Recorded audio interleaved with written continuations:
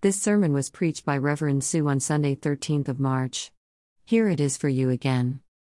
I have recently renewed my passport. Some ways, it's one of the most important things I own. Without it, I can't travel abroad, or, much worse, if I am abroad, come home. If it is stolen, then what we call identity theft might occur, someone impersonating me, using my name and details for their own purposes. The passport is indeed part and parcel of my very identity, as it confirms me as a British citizen. It confers both rights and responsibilities. The rights to free treatment from the NHS, free education for those under 18, the right to work and the right to vote, or even stand for Parliament. With it come responsibilities as well, paying taxes and doing jury service, for example. Abraham came from a time before passports, citizenship, or even cities in the modern sense. He lived a nomadic lifestyle, the head of an extended family that traveled with slaves and flocks searching out grazing for the animals. One night he was gazing at the stars. Imagine the night sky, not with the haze of traffic emissions and the distraction of light pollution which we get in cities, but crystal clear, with millions of stars, both bright and faintly distant, and the sweep of distant galaxies all visible to the naked eye. The effect is breathtaking. Suddenly he hears God's voice. "Count the stars if you can." Abraham does not reply. "You will have this many descendants," God tells him, "and they will live in the land I give them." And Abraham believed him. Many generations later, after famine, slavery, flight, and battles, the descendants of Abraham did settle down in the Promised Land. And the great King David founded a city, Jerusalem, and his son Solomon built a magnificent temple there. The nomads had become citizens. Fast forward to the Gospel reading, and Jesus is lamenting for that same city, Jerusalem. He sadly remembers the way that it has historically rejected and killed the prophets that God had sent.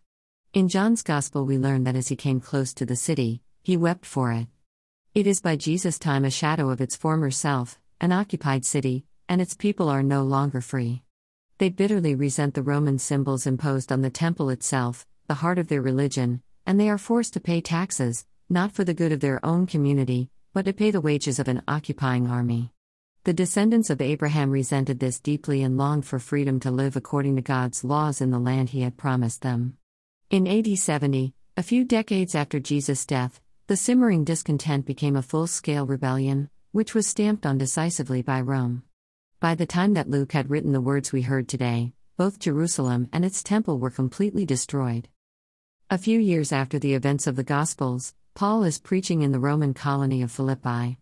It's a large city with a garrison, and Roman soldiers are very visible on the streets. People respond to Paul's message, and a Christian community forms, living on the fringe of city life.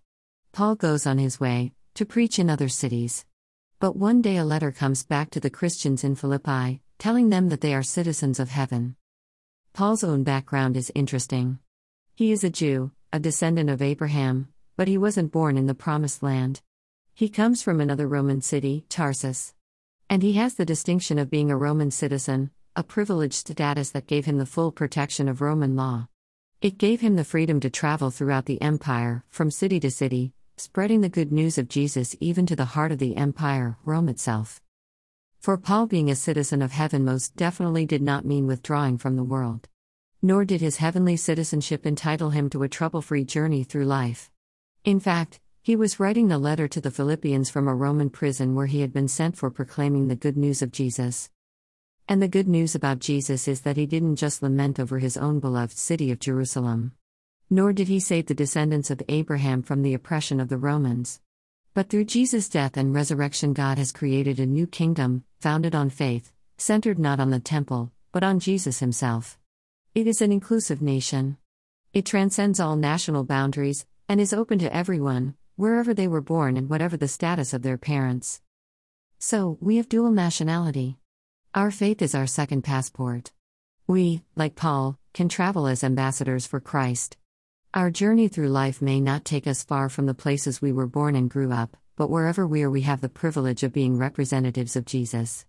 In his name we are charged with insisting that wherever we find ourselves, the people and institutions we encounter should practice justice, respect freedom, and that we should be allowed to sow the seeds of peace. As good citizens, we cannot close our eyes when around us we see things happening that fall short of the way that God would have us treat each other and the planet. My British passport asks, in the name of Her Majesty, to allow the bearer to pass freely. My Christian passport says the same, but in the name of Jesus. It confers on me the right to speak the words the Holy Spirit gives me to say, and the responsibility to share the good news. Reverend Sue.